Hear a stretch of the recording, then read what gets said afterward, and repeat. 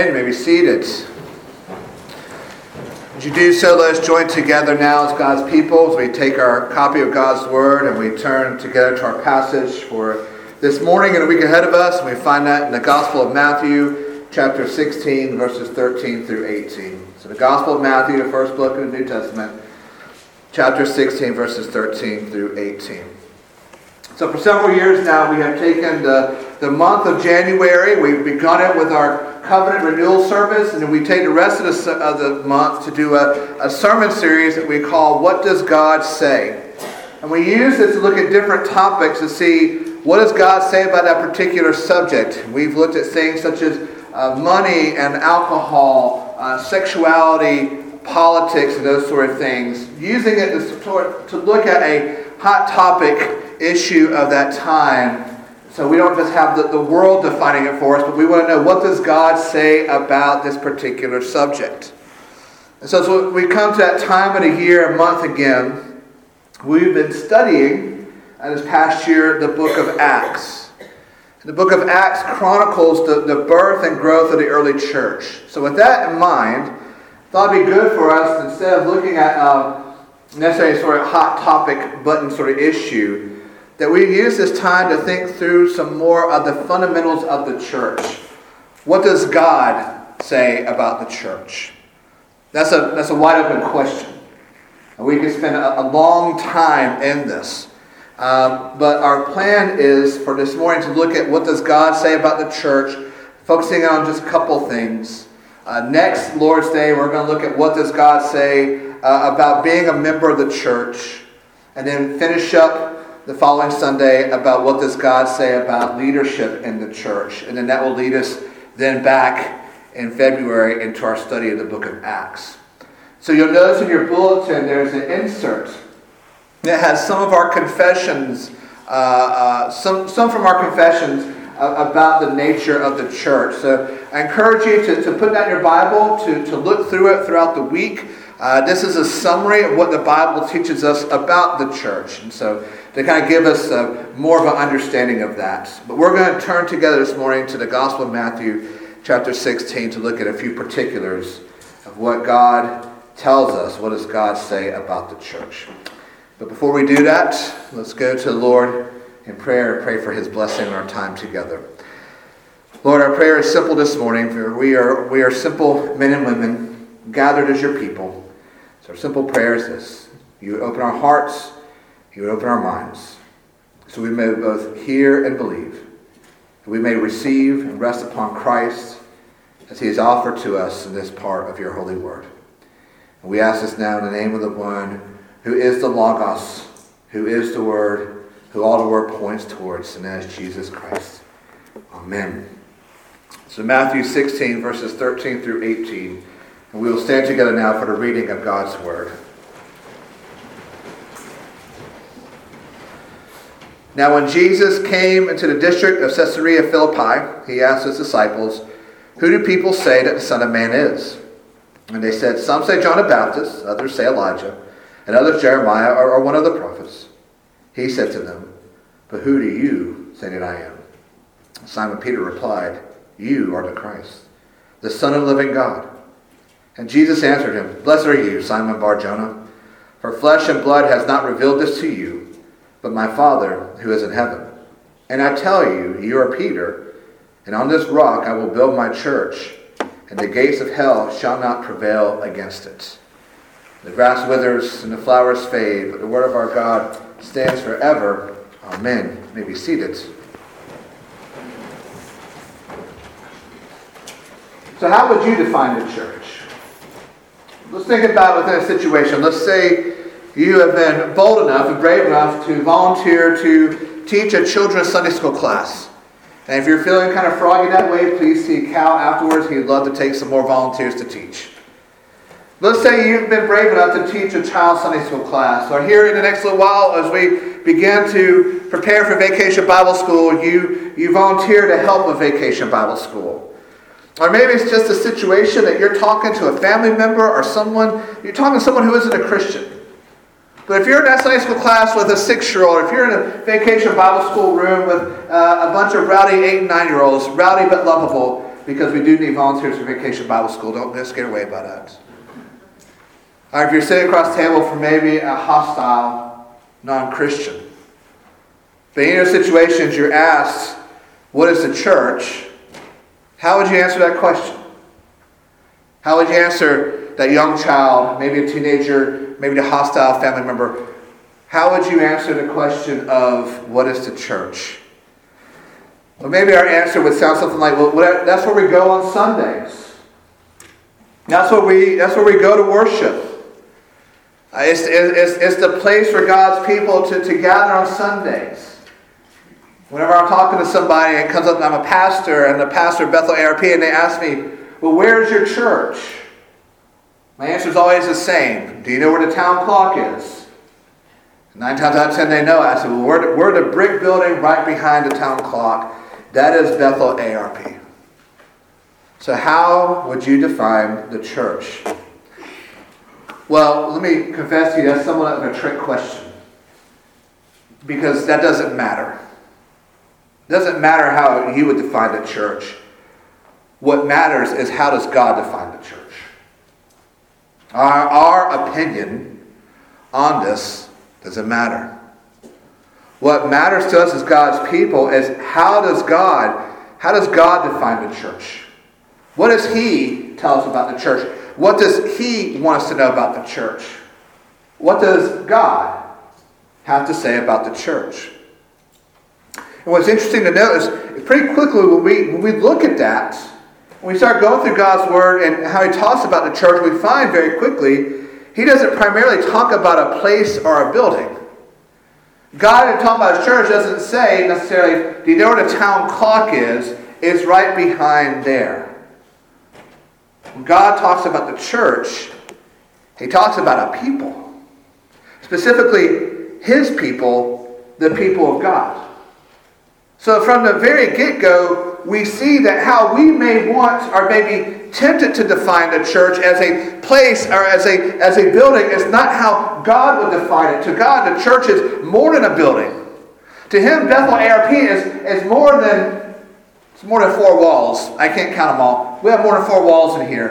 And it's more than the stained glass windows. And it's more than the pews. And it's more than the organ. To God, our God, His people are the church. So when God is sitting on His throne in heaven, and He thinks about Bethel ARP, He doesn't think of 101 North Zion Street, Winsboro, South Carolina, 29180. The church that sits on the corner of Washington Zion Street, He thinks of you. He thinks of me. He thinks of us as His people. To God, His people are the church. And we see that in the Greek word for church, which is the word ecclesia. When we look at that word, we break it down, the word means the called out ones. The Greek word for church means the called out ones. So God and His divine inspiration and guidance has led His people to use this word of the church that means the called out ones. So to God, the church is those who have been called out from the world by Him, called out to salvation in Him, called out to love and follow Jesus as their Lord and Savior. The church is the called out ones. The church are those called out by God from the world to be His people. That is who we are. That is the ecclesia. That is who Bethel ARP is. We've said it before, we'll say it again. If something were to happen to this church this week, and Lord willing it will not, but the sanctuary was destroyed this week, you know what would still be here next Sunday? Bethel ARP Church. If we had to meet out in the middle of a field, or if we had to meet in another building, or in somebody's backyard, Bethel ARP will still be here because it's the people. So when we understand this, when we make this our foundational understanding of the church, then we can see that the roots of the church go back much further than the book of Acts. Goes back much further than the Gospels. It goes all the way back to Genesis 1 and 2. It goes back to Adam and Eve in the garden. Because who were Adam and Eve? They were those who were created by God for what purpose? To be His people. And in being his people, they enjoyed fellowship with God and the immediate presence of him, and that certainly included worship. Because as his perfect creation, before they had fallen into sin, they found God worthy above all else. So in that fellowship, we see in Genesis 1 and 2, it included worship. So which means one of the first, in a sense, institutions that God created was the church. Creating Adam and Eve, putting them in marriage, but in that, creating the institution of the church. We're not told about a building.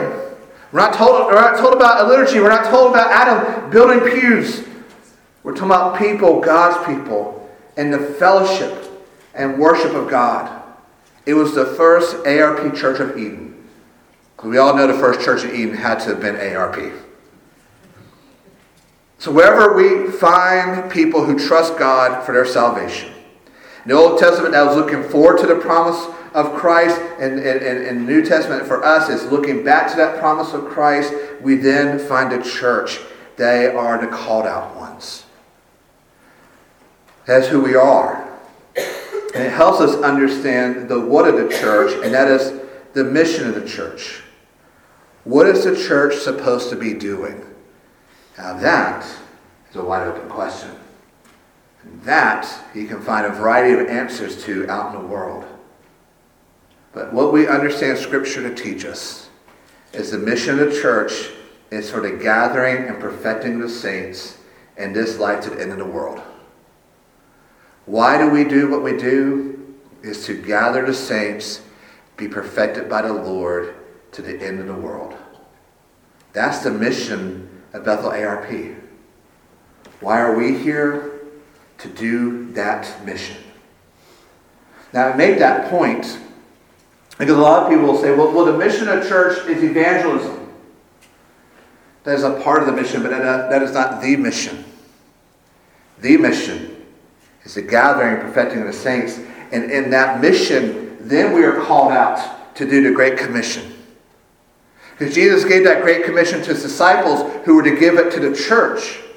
That as people are brought into the church, as people are brought in and gathered and perfected, then they are called to go out and make disciples of all nations, to baptize them in the name of the Father and of the Son and the Holy Spirit, teaching them to observe all that Jesus has commanded us so they can be a part of the church. Now, I don't want y'all to think that we're playing semantics there, because that's an important distinction to make. And I say this by my own personal experience. I came to faith in a church that had it where the evangelism was the mission of the church. And so in youth group one night, I could not tell you what the passage was, but I remember coming home being convicted, 15 years old, September of my sophomore year in high school, laying in my bed and praying for salvation. That church had succeeded in evangelism, but you know what happened from that point forward? I did not know what to do. They were great about getting you to Jesus. But anything past that point, they didn't have anything for you. And it's a thin ice to put a confused 15-year-old on and say, here's your deed for Jesus, but once we get you there, we don't know what to do with you. So understanding the mission matters. We understand that we are called to gather and perfect. That leads us to evangelism. That matters. There's more we can say about that, but I put that all there to help us then go to what I want us to focus our attention on this morning, and that is the goal of the church. We know the mission, but what's the goal of the mission? What's the goal of the mission? To gather and perfect the saints. Well, we find Jesus giving an answer to us here in our passage this morning. We're placed at Caesarea Philippi. Jesus' disciples have come to the small town that's at the foot of Mount Hermon. And so by the time they are gathered at this village town, so to speak, the disciples have heard Jesus preach a number of sermons. They've heard him preach the Sermon on the Mount. They've heard other sermons. They've heard him teach through numerous parables. They've seen him calm a storm. They've seen him walk on water. They've seen him exorcise demons. They've seen him raise a girl from the dead. They've seen him heal the blind and mute. They've even seen him feed thousands from a small amount of fish and bread. They've seen They've experienced and they've learned a lot. Now Jesus gathers them. And he asks them this question, who do you say that I am? It is first posed about who the people say Jesus is, and then they answer. But then Jesus turns it around on them. Okay, that's what they say. But who do you say that I am? There's a little bit of Southernese going on in here. Jesus was here with us this morning. He said, but who do y'all say that I am? Peter in 11, who do y'all say that I am? Peter, taking on his role as the acting spokesman for the group, seems to answer pretty quickly, but answers correctly, you are the Christ. You are the Son of the living God. But that's more than an answer. That's a confession of faith. Peter, speaking for the group, declares what they believe. They believe that Jesus is the Christ. That's the Greek word for Messiah. They believe he is the long-promised Messiah. The one they've been talked about from all their Old Testament stories when they were in Sunday school and they went to vacation Bible school and when they were in worship and they heard all these wonderful Old Testament stories about the Messiah. They are confessing, Jesus, you are the Messiah. You're the one who's been promised. You're the one we've been looking for. You are this Messiah.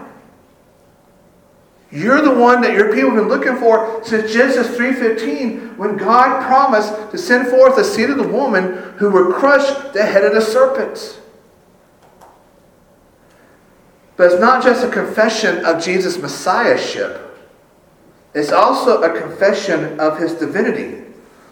Because what does Peter say? You are the Christ, the Son of the living God. Not only are you the Messiah, you're the second person of the triune Godhead. You are Emmanuel. You are God in the flesh. Peter is confessing for the group their faith that Jesus is exactly who God has promised to the prophets, and Jesus is exactly who he has told them he is. He is the Christ. He is the Son of the living God.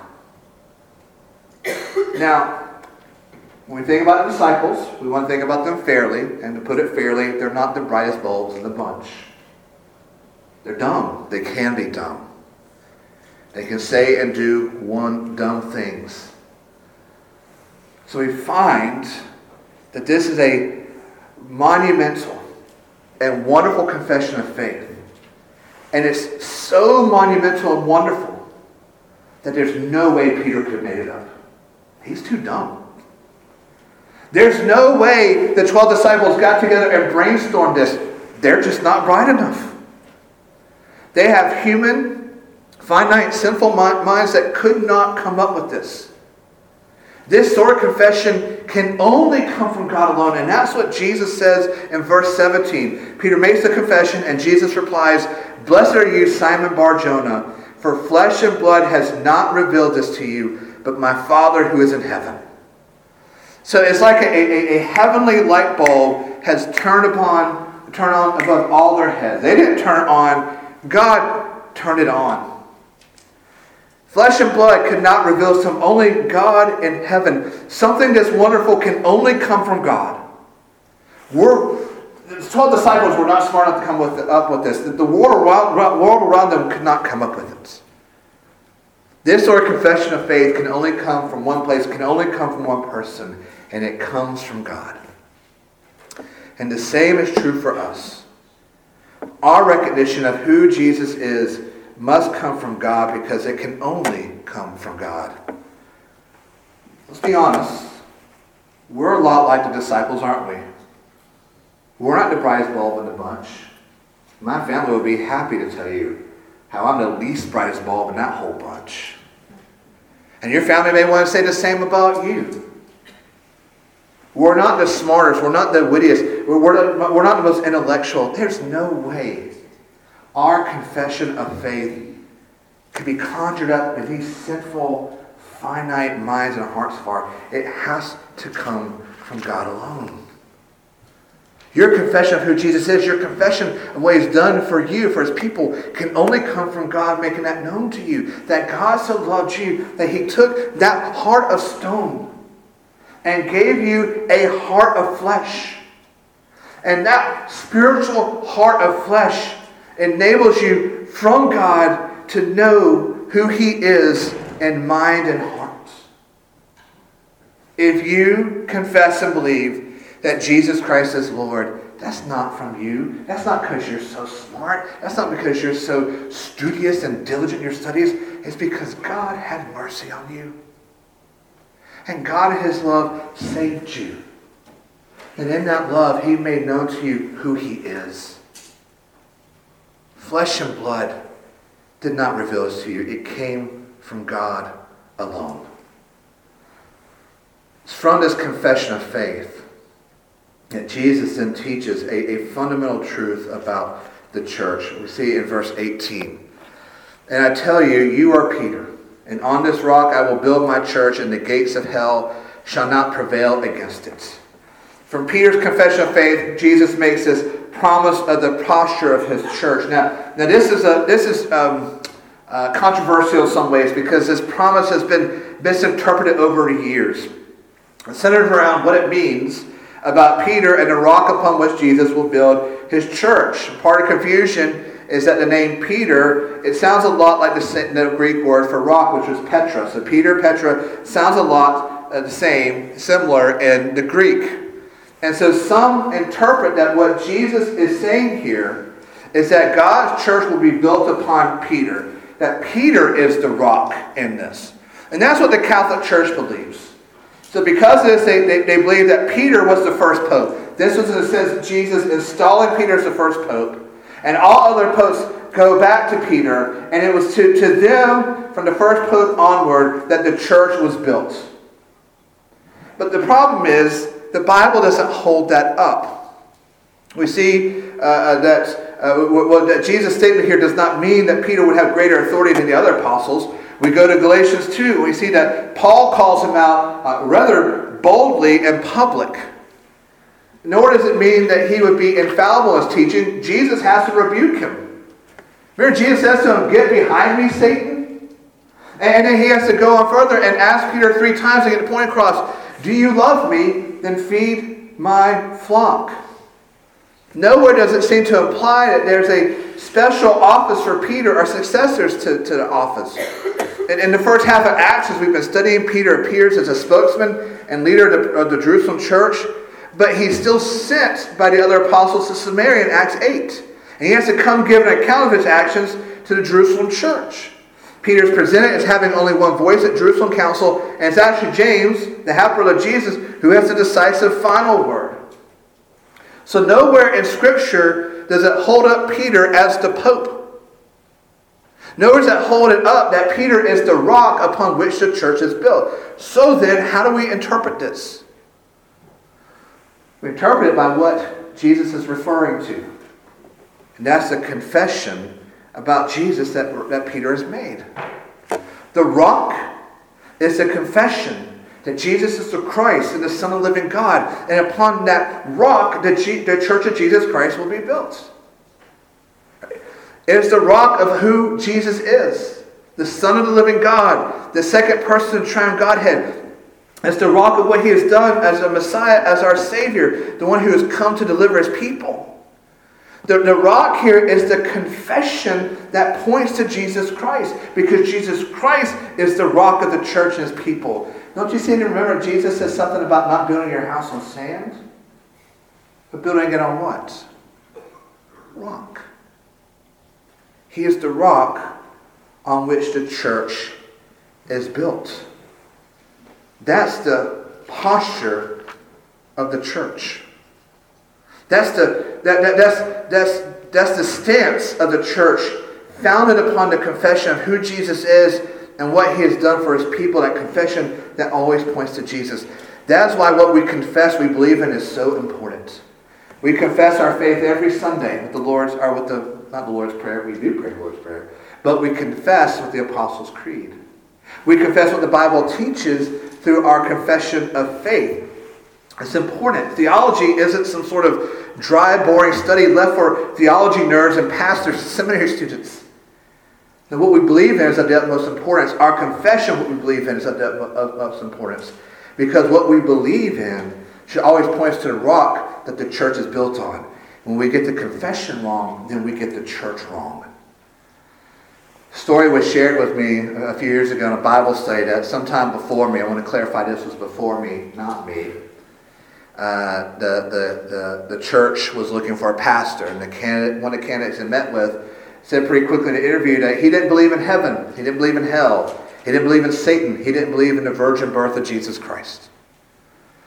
And thankfully the committee at that time said, the door's that way, man. But think about if that man had ended up pastoring this church. Where would his confession lead the church? It would lead them away from the rock of Jesus Christ witness. It would lead them away from Jesus. That's why our confession is important. Why we confess what we believe is important. Because Jesus says to Peter, this is the rock upon which I will build my church. If our confession does not point us to Jesus, then it's a faulty confession. If our confession does not point us to Jesus, then it will adversely affect the church. Because this is in part the mission of the church, what he tells Peter. You are Peter, and on this rock I will build my church, and the gates of hell shall not prevail against it. To me, this is a very comforting visual of Christ's promise about the church. I want us to think about this militarily. What are gates used for? When we think of a castle or a fort, what are the gates there for? Keep people in or keep people out? To keep people out, isn't it? They're there for defensive tools. When you watch movies or read accounts of forts and castles, when the enemy's coming, what's the first thing they do? Draw the gates. Keep the enemy out. And Jesus here talking about his church, what does he say has gates? Does the church have gates? No. What has gates? Hell itself. And why would there be gates of hell? Is to defend against Christ and his church. Put it this way. Satan is so terrified of Jesus and his church that he has to build gates against him and us. Now think about that. That Satan has built gates around his kingdom to keep us out. Little Bethel ARP and Little Winsboro, South Carolina, Satan is so terrified of us because of our confession of faith in Jesus that he has built gates around his kingdom. We can often ascribe too much power to Satan. And don't get me wrong, Satan is powerful. He's more powerful than you and me. He's smarter than you and me. He's more hardworking than you and me. However, he isn't more than Christ. He isn't more than the one who has already defeated him. And Satan and hell decide that knows that they need gates against Jesus' church. That there are gates of hell to defend against the onslaught of Christ and his church. And that is meant to be good news. Because we live in a world we often feel like we're on the losing end, right? But spiritually speaking, Satan has closed the gates of hell because Bethel ARP believes in Jesus, preaches Jesus, teaches Jesus, prays to Jesus, follows Jesus.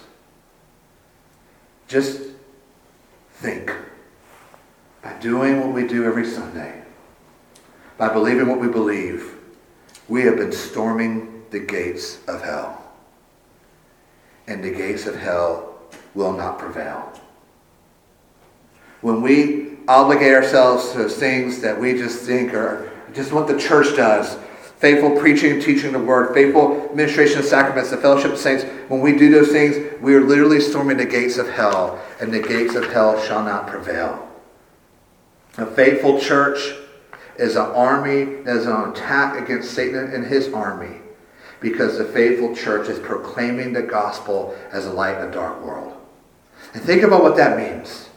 Whenever someone is convicted of sins because of the preaching and teaching of God's word, and they place their faith in Christ, then the gates of hell have been assaulted.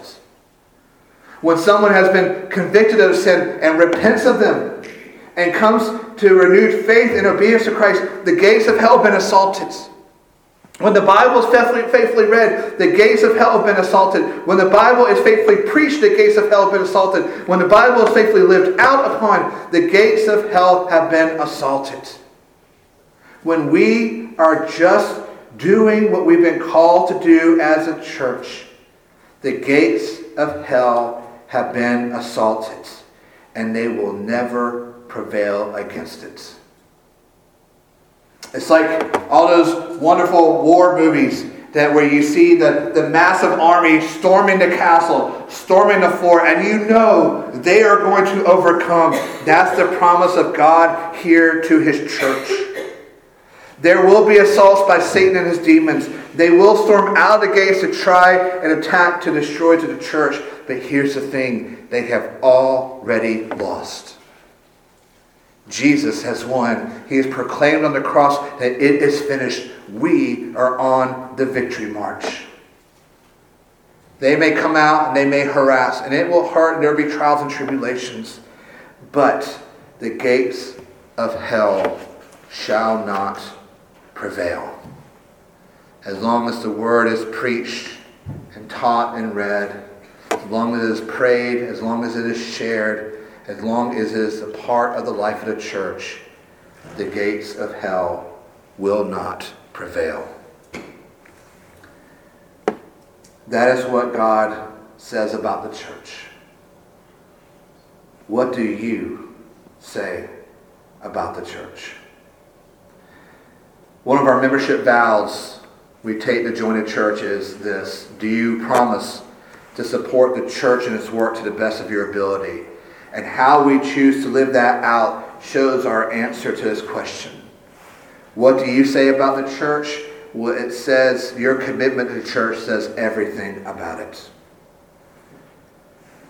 It's a vow that comes after the vows of commitment that we know that we're a sinner who needs Jesus. That our faith and trust is placed in Jesus alone as He's offering the Gospels. That our faith and trust is in the Scriptures, the Old and New Testament, to be the Word of God. And then we made this commitment to Christ, seeing our commitment to the church. Do you promise to support the church and its work to the best of your ability? We all have commitments in our lives. We have commitments to work, to family, to our children, to their lives. And we're good about being committed to those. We get up and we go to work. Monday through Friday, we've got to be there, we're there. We're good about making time for our family. We make sure all of our grandchildren's games. But here is the question for us: what is our commitment to the church? This is what God has said about the church. What do you say about the church? What is your confession about the church by the way you live? Are you supporting the church and its work to the best of your ability? The thing we know is this: we need the church. We need the body, we need the fellowship, we need the worship, we need the prayers, we need the Bible studies. We need everything this church offers. We need this church. Are we committed to the church? We'll end with this story. I've shared this story before. It works well for this. It's the story of a member of a church who was going regularly, and something happened, and they stopped going. After a few weeks, the pastor goes to visit this man who stopped going to church. It's a chilly evening. Pastor goes and finds the man home alone. He's sitting before a blazing fire. The man's pretty sure he knows why the pastor's there. He welcomes him in, leads him to one of the big chairs near the fire, and they sit down. The pastor doesn't say a word. Sits there for a few moments, and he's looking at the fireplace. He's contemplating the play of the flames around the burning logs. After a few moments, the pastor reaches over and takes the fire tongs. And he takes them, reaches into the fire, and picks up a brightly burning ember. He places it to one side of the hearth, and where it sits all by himself. And he never says a word. Sits back in his chair silent. And the man sitting there is fascinated by this, wondering what's going on. And they both watch this lone ember's flames diminish. There's a momentary glow, and then the fire was no more. It's cold. It's dead. After a few moments, the pastor took the fire tongs again, picked up that cold, dead ember, and placed it back in the middle of the fire. Immediately, that ember began to glow with the light and warmth of the burning fire around it. The pastor stood to leave, The man stood up, shook his hand, and said, "Thank you. Thank you for your visit. Thank you for your fiery sermon. I will be back in church next Sunday." We know what God says about the church. What do you say about the church? You say it by the choice you make every Sunday. You say it by how you invest yourself in the ministries of this church. We made the choice of whether or not to keep ourselves in the church and her work, confession stance, or we made the choice to remove ourselves as much as we can. That's what God says about the church. What is it you say by your life and commitment to the church? Let's pray together.